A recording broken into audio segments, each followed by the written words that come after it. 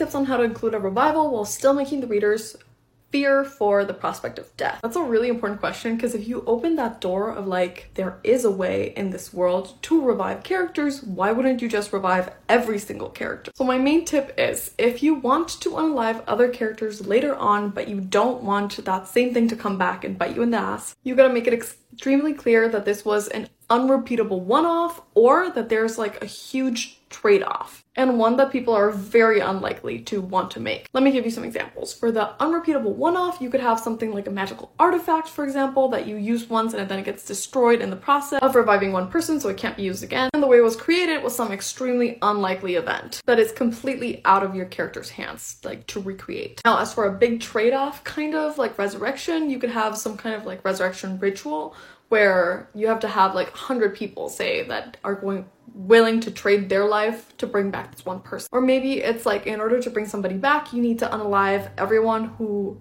they ever loved. So obviously no one who gets unalived would want to be brought back, because everyone they love has to die for them to come back. These are obviously underdeveloped ideas, but you get on what I'm saying.